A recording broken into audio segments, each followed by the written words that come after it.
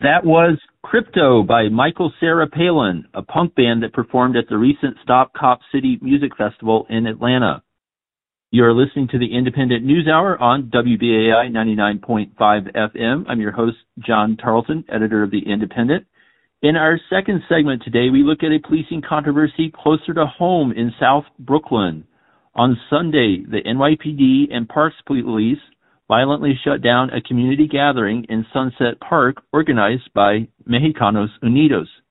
The group has previously held an unpermitted open-air market on Sundays at the park. The market, known as Plaza Tonatiuh, was shut down on Sunday, April 2nd for not having proper vending licenses. The group returned this Sunday to celebrate the Easter holiday with no intention to engage in vending. It didn't matter to the police, however. The Independent's Amr Gagarian was on hand and recorded this footage when the NYPD and Parks Police moved to shut down the event. What is wrong with you guys? I'm not here to the park. What you doing, the police? What is wrong with you? What you doing? I'm not here to the park. What is wrong with you? What is wrong with you? What is wrong with you? What is wrong with you? What is wrong with you?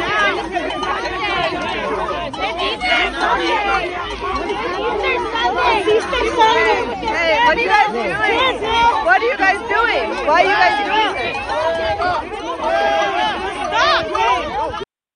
Yesterday, AMBA spoke with Paz, a representative of Mexicanos Unidos, who talked about the group's activities and explained in greater detail what happened on Sunday.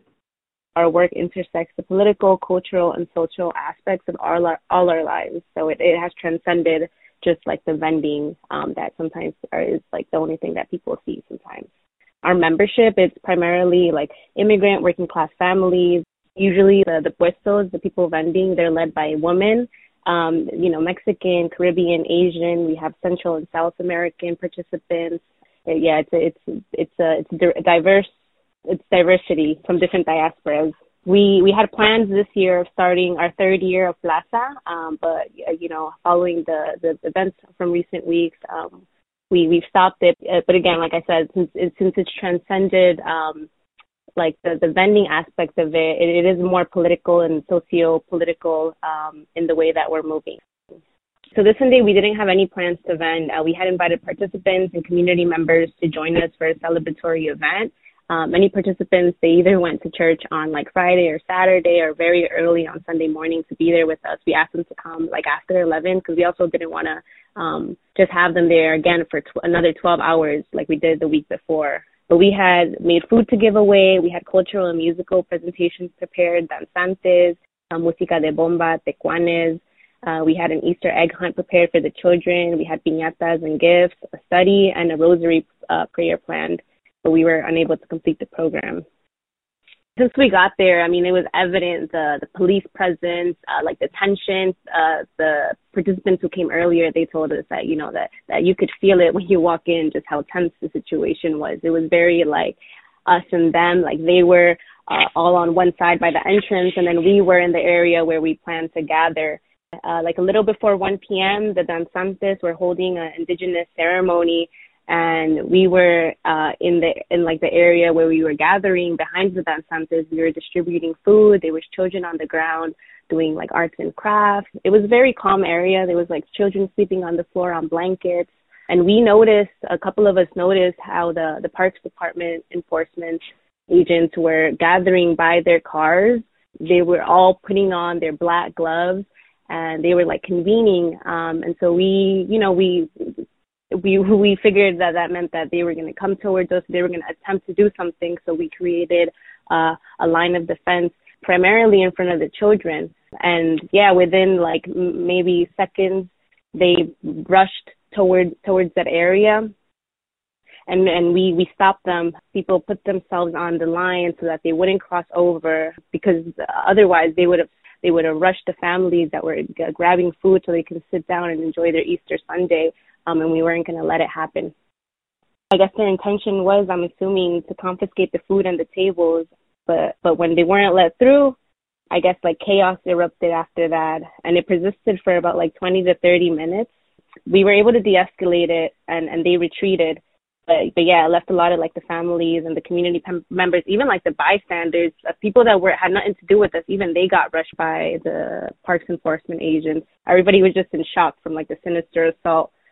After they retreated, we heard that they did a call for backup.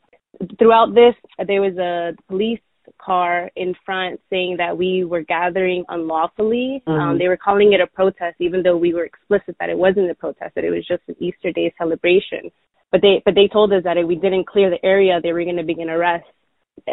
After that, it did kind of calm down a little. We didn't have any other altercation until we started doing the rosary prayer. We made a group and we started praying, but we weren't able to finish it. NYPD came in and they like surrounded the area and they basically just shoved us out. So we left and they kicked us out. They literally escorted us. We ended up walking on 5th Avenue. We came back up on 6th Avenue and then we dispersed. We just called everything off. It was just better for us to keep all the families, the children safe. We didn't have any arrests, so that was a victory in itself. And unfortunately, to Plaza sympathizers, they came afterwards because we did have an asamblea planned at 3 p.m., but we couldn't do it, obviously, because we were stopped by the police. And so they weren't present before when the police had kicked everybody out of the park. So they were just expressing their frustrations. And in the videos, like, you can hear one of the comrades say, you know, just don't touch me. And then that's when they rushed him. It was like 5 NYPD officers that grabbed him. They threw him into a truck, to a van, and then they took him off to the 72nd. And then I think another comrade was also arrested after that. So we will continue organizing around this, mobilizing around this. Right, as of right now, we're going to continue to hold space in Sunset Park on Sunday. So we do invite anybody who has time and is around to come and show support. And then other than that, any other action that is planned can be through our social media at Plaza Tonatiuh or at Mexicanos Ex Unidos. We'll distribute that information through there. That was Paz, an organizer with Mexicanos Unidos and Plaza Tonatiuh, speaking with the Indy's Amba Gagarian. Amba has been following Plaza Tonatiuh and Mexicanos Unidos since last year, and earlier today I spoke with Amba and asked her what made Plaza Tonatiuh so attractive when she first encountered it.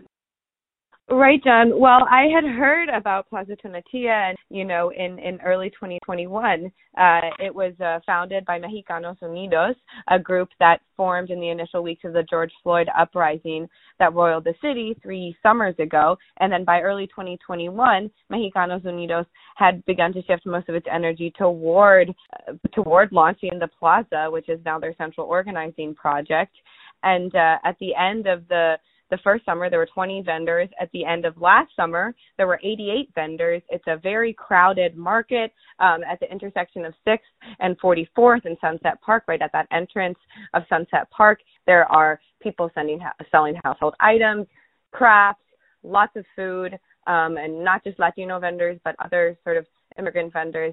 As well as there's a political aspect where you have Mexicanos Unidos, which is mostly a sort of socialist community organization that has their political sort of literature table, and they also hold assemblies among the vendors during every plaza. So it's sort of this cross between a vibrant cultural market, family-oriented in Sunset Park, very reflective of the Sunset Park community, and a sort of political education among those people.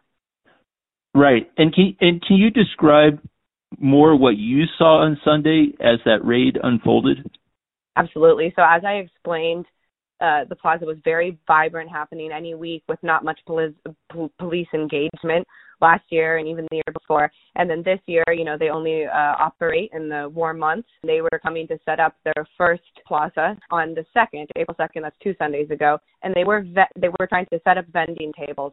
The police immediately came, both Parks Police and NYPD, stopped them. There was a long standoff where they were, you know, trying to ticket anyone who seemed like they were setting up vending, and protesters and supporters were trying to get in the way of that. And so this Sunday they decided not to vend. And I arrived around 12 p.m. this most recent Sunday, April 9th. There was danzantes, the traditional sort of Mexican dance, doing a performance with a circle of people, probably over 100 people watching that. Behind them, there was a food table with free food, and then behind that there was a blanket with children playing and sort of educational activities going on. The two reasons that the police sort of used for raiding and attacking the situation was that it was either vending or a protest. In my opinion, it didn't really seem like either. The only thing that suggested a protest was that this is a political organization that organizes the market, although not all of the vendors so much reflect that all the time. And that there were people holding signs, that said things like pan y libertad, bread and freedom. But it did feel like a celebration, an Easter gathering. So there was some tension in the air because, as Paz said, the police had been there for a while. We know what happened the week prior, but things were kind of chill. And then sometime between 12:30 and 1, as she said, I was speaking to somebody I know from Sunset Park, and I noticed cops sort of running towards that area, between the sports fence and the where all the children were and the food tables were. And I was like, oh my gosh, what happened? So I run into there, and it seemed essentially like the Parks Police were, with a couple NYPD officers, were kind of just rushing that part of the crowd. It was really unclear why. Oftentimes communication with police is unclear, but it was more unclear than ever because, as I said, it didn't appear that they were doing anything illegal. All of a sudden, there's a mix of police and supporters and vendors up against the fence. The police were grabbing this older woman. It was very intense. People were, putting their hands up, yelling "fuera, fuera," which means, get out of the park, or out in Spanish. Then things sort of settled back down for a little while. But before I left, I saw quite a few NYPD police from the 72nd Precinct grouping up, gathering towards the entrance of 44th and 6th, calling for backup and saying that they wanted to fully shut it down, which they did by 2 p.m. And they were saying, they continued to make announcements between that first spurt of interaction and then 2 p.m. when they went in and shut everything down, saying you cannot have protests in the park, you can't have an unpermitted protest. But then, now their MO, their public MO has, from a spokesperson from the City Parks Department, is saying that both Parks Enforcement Patrol and the NYPD conducted a joint operation to address what they refer to as illegal vending. Although, as I said, there was no vending, and the only two people they did arrest just showed up for the assembly that was planned at 3 p.m. Right. So even though there wasn't vending going on this Sunday, let's talk about that a little bit more because the initial impetus for creating Plaza Tonatiuh in 2021 is that there's a real shortage of licenses for vendors. There's a real shortage of licenses for street vendors in New York City. Can you elaborate on that? Yeah, absolutely. So that was a big impetus, was not only the shortage of licenses, but the uptick in policing of the vendors.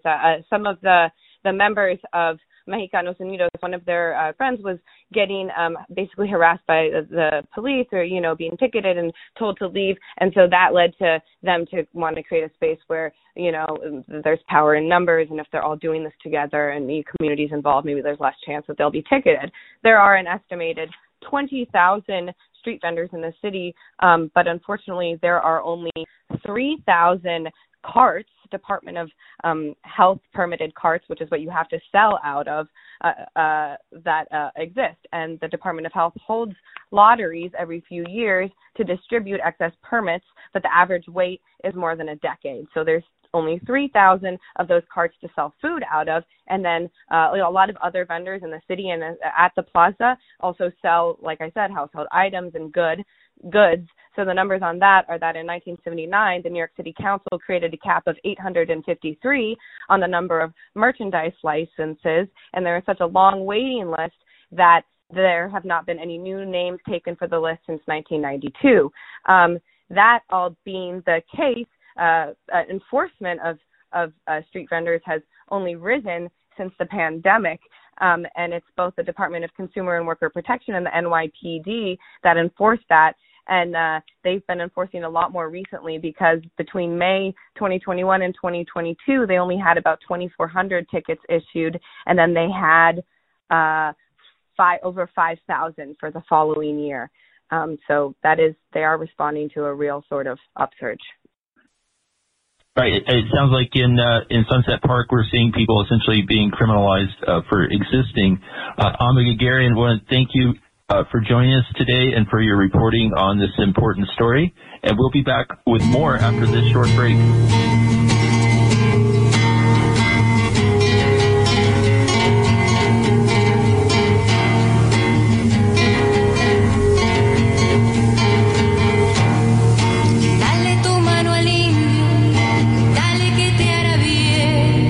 Encontrarás el camino como ayer yo lo encontré.